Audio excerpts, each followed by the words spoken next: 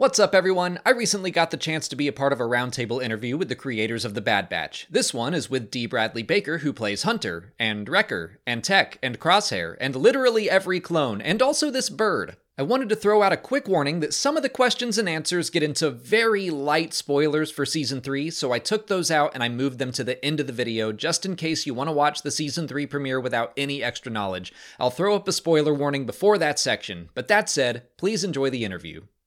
Hi, Dee. Dan's there from Coffee with Kenobi. Hey, Dan. Great to have you and chat with you. I want to talk about your journey into voice acting and vocal performance. What first drew you into this field, and how did it bring you into the world of Star Wars? Well, Star Wars drew me in when I was a kid. When I originally watched it, I mean that was just a bucket of space water thrown on my head that completely changed, galvanized my young mind. You know, I immediately had my parents create for me a Jawa costume for Halloween back in 1977. So I loved Star Wars. I fell hard for it, as did many people, and so it's been most gratifying to jump into that and to find my place in this amazing universe that I loved so much as a kid. Awesome. Thanks, Dee. William Dever with Ion Cannon Podcast. Looking back on the 3 seasons of the series, do you have a favorite episode or moment? That's a really tough one to choose. My 2 favorite moments would be, one would be Tech in the water cave talking to Omega about how he processes the world differently. That's resonated with a lot of people, and it really that might have to be my favorite moment too, because of it's something that totally fits in with the story, but it's something that people are hungry to hear and to feel is at play and acknowledged and accepted in the world. And so that very moment, I think that might be my favorite. My favorite episode would probably be the Outpost episode with Crosshair and Mayday, which is this heartbreakingly just this tragic and sad story that plays out and is the turning point for Crosshair. And I really love that clone Mayday.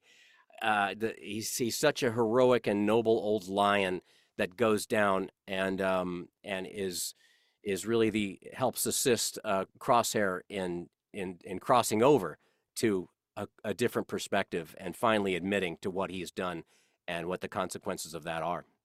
Hey, day bright suns. We are Richard and Sarah from Skywalking Through Neverland. Hello.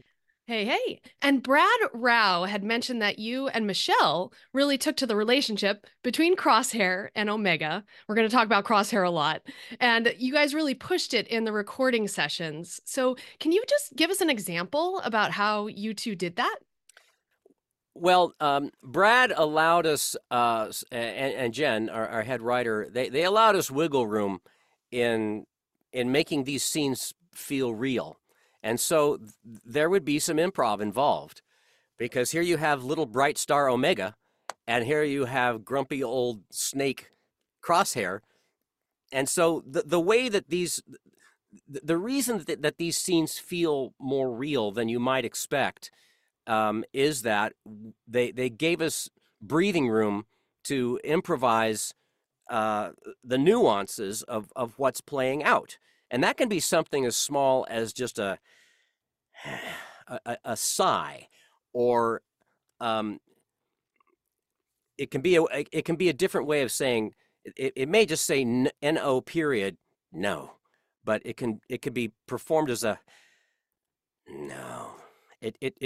There's a spin to the flavor of what can actually just be a very simple scene that they allowed us to play with to make it feel more authentic and ultimately more affecting, as I think fans are going to see soon. Hi, Dee. This is Alex from Star Wars Explained. Hey, Alex. Hi.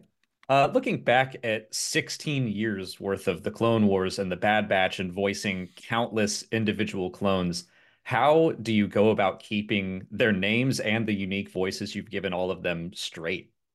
Well, fortunately for me, I don't have to. I do take notes with certain clones that are prominent or that we revisit. If there's, for instance, a clone that has multiple appearances within an arc or within a season, I'll make some notes that are just a shorthand sketch of what makes the guy unique and kind of how to hang my helmet vocally with that character. Um, and then the last resort is they can always the engineer can always quickly dial up that particular clone so we can hear what he sounds like, so that there's this a continuity of what's already been established, because that's very important, is to keep these guys not only sounding different but to maintain a continuity of character through the multiple times that we end up seeing them, because they're different people. That's the key, is that they may look the same essentially, although they have like tats and facial hair and stuff like that. It's cool. It's cool to see how they want to express their individuality, because they are individuals. That's the real key to it, is they are individuals, and that's what I think people love about them. That's what I love about them, is they're not just robots. I mean, it's very much in the prequels. It is humans versus robots, and that's really what George Lucas and Dave underscored when they launched into the Clone Wars series way back when, is that these guys are human and they are distinct individuals. And so a big part of the mission for doing all these shows, all these seasons, is to keep these guys their own person. Hi, Dee. This is Tara Bennett from Star Wars Insider Magazine. Hey. So I wanted to ask, alluding a little bit to what you'd spoken to before, you're tracking all of these very separate, distinct personalities, but coming into a final season, when you know that that these are arcs that are going to have their climax and conclusion, was there a different way in which you came into this season talking with Brad and Jen, just to either get a little information so that you could prepare, or to be able to, in your own mind, kind of arc out these individual stories that you're responsible for, and throughout these last episodes? Well, my great advantage coming into all of this are the beautiful scripts that Jen wrote and that the writing team wrote with Brad and Dave's oversight and assistance. And it's I mean, that is the gold that any actor wishes for, because when it comes down to it, the script is the most important thing. And then it's a matter of getting the right people to allow the script to be as good as it can be. But if you don't have a good script, there's no amount of technique or effort that will make it a not good script. So I was very lucky to launch into this new season with a very high stakes, emotionally connected setup, and so that right away was already in place. As are the relationships and the dynamic of what's playing out. It's really clarified, because the Bad Batch started out as kind of like, what are we doing? We're sort of these oddball guns for hire that work within this larger military structure, but now we're just freelance, and so we're doing some freelance missions and trying to figure out, are we just going to survive? Are we actually going to do anything other than just kind of keep going, or what are we doing? And then finally, it comes around to turns out we have to engage with this.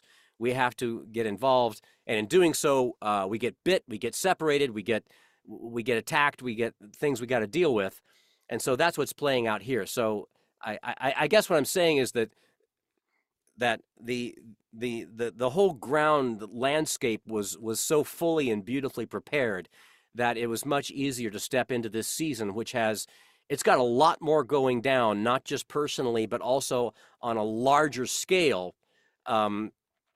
It's I mean, they bring it into a satisfying conclusion. I was actually heartened to hear that they said we're finishing it with 3 seasons, because that was a sour note for me when we stopped the Clone Wars without finishing the Clone Wars. And I thought, as did all fans, it's like that was it. The creative pipeline is smashed, as Dave said, and it's just we can't recover the elements. We're not going to do it. It ain't going to happen. But then it did. and and so that was the lovely thing, is that the Clone Wars got this wonderful, satisfying, devastating finish, and the Bad Batch get their own finish too. So I was very happy that this group and this story gets to fulfill the all of the threads and all of the stories, the questions that the series started with so beautifully with that first episode. And so I was very excited to see what they're going to do. And as we saw at the end of season 2, is they are not afraid of making things happen. And yeah, we'll see more of the fruits of that very soon. Hi, Dee. It's James from Jedi News. Hey, James. How is it coming to an end of the Bad Batch and saying goodbye to these amazing characters? And which member of Clone Force 99 are you going to miss the most? Well, I mean, I find myself at the end of this with profoundly mixed emotions. I'm very happy of how it's played out. It's cinematic and beautiful and full, and it's great Star Wars. But even if you're not necessarily a Star Wars fan, it's great storytelling. It's a compelling story with characters that you connect with, and so it's been really gratifying to be a part of that.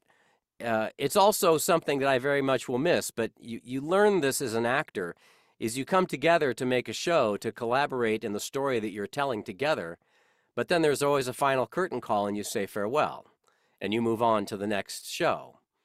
And you get used to this as an actor, which is a very human thing, is that we come together and tell the story of our lives, whether it's learning to be a person in our society, or to be a family member, or to be a good friend, and or to be the owner of a pet or something, but something that you invest yourself in, that you collaborate with to create this story, this human story, and then eventually you have to say goodbye to that, and you move on, and you find other stories to connect with and to support yourself with, or to give yourself to.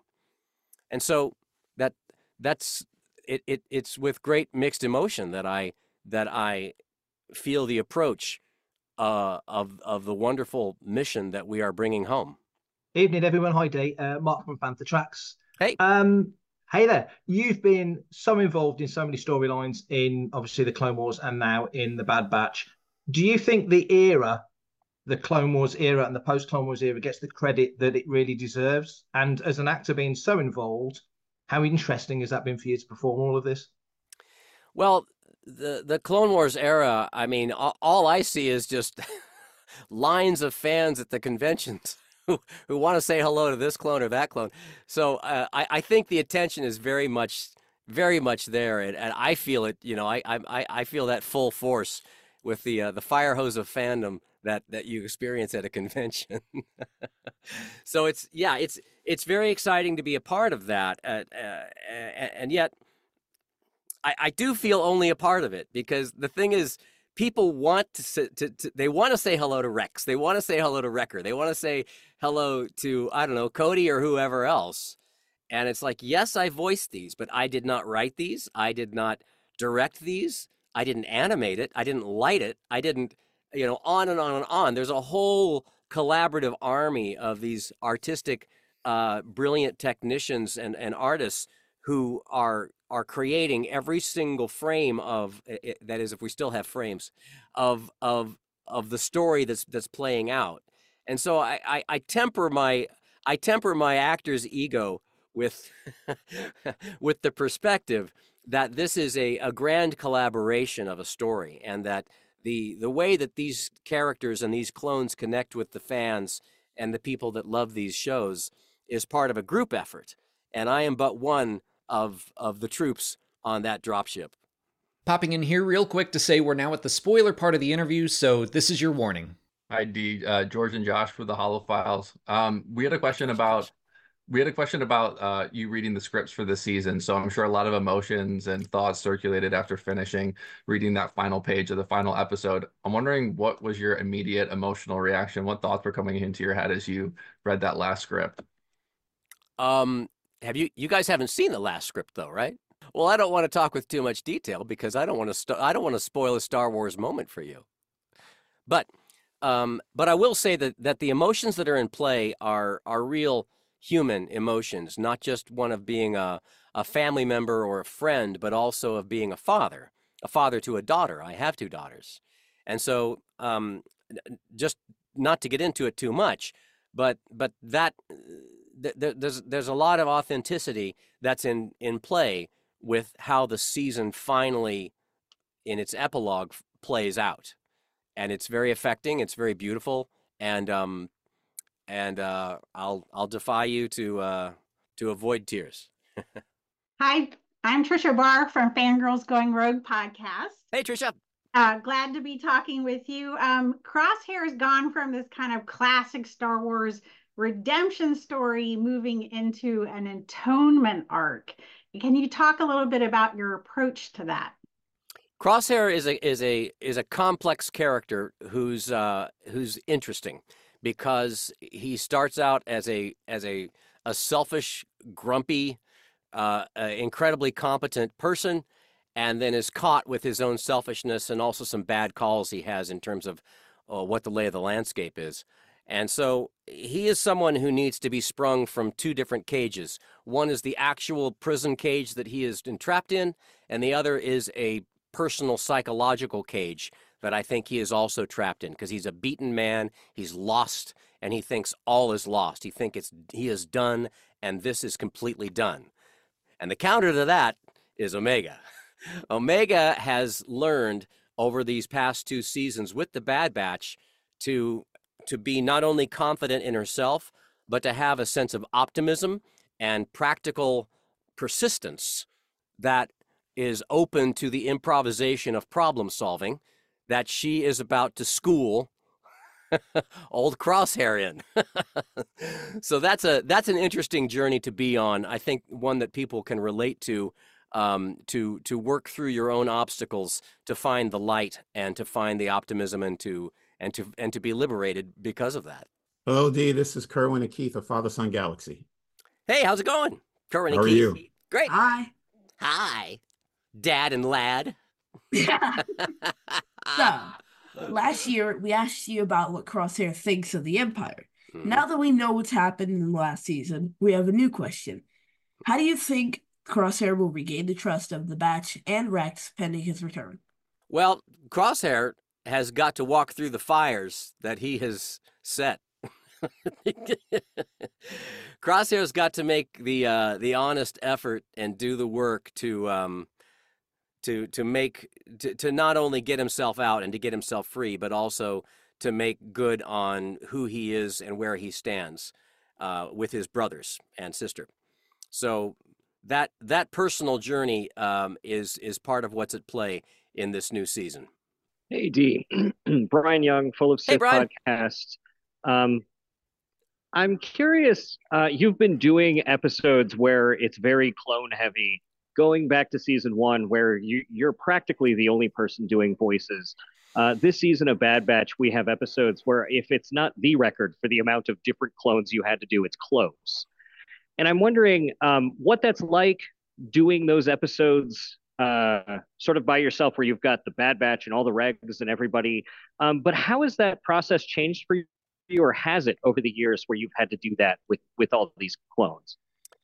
I think I've relaxed into the juggling match of of reading through a scene or an episode where it's mostly just me talking to myself, and I have to make the reality of not just the sound of the voice clear and accurate, but it also has to play out with the choreography and the presence and the energy charge of the scene that's playing out as well. Now, way back when in the Clone Wars, when we didn't even know if that was going to work, it was more of, I was a little more freaked out about it. Now, I think I've relaxed into the magic trick of jumping from character to character to character as we move through the scene, because the writing is very clear, the story is very clear of what has to happen, and Brad and Jen are there to guide me with this. And so I can do this with more confidence and more ease, with something that seems it's fuller and it's more complex. But I'm used to playing the orchestra. I'm used to the instruments. I'm used to bringing this all into one symphonic sound together, and so it's something that doesn't feel as daunting or frightening to me as it once did.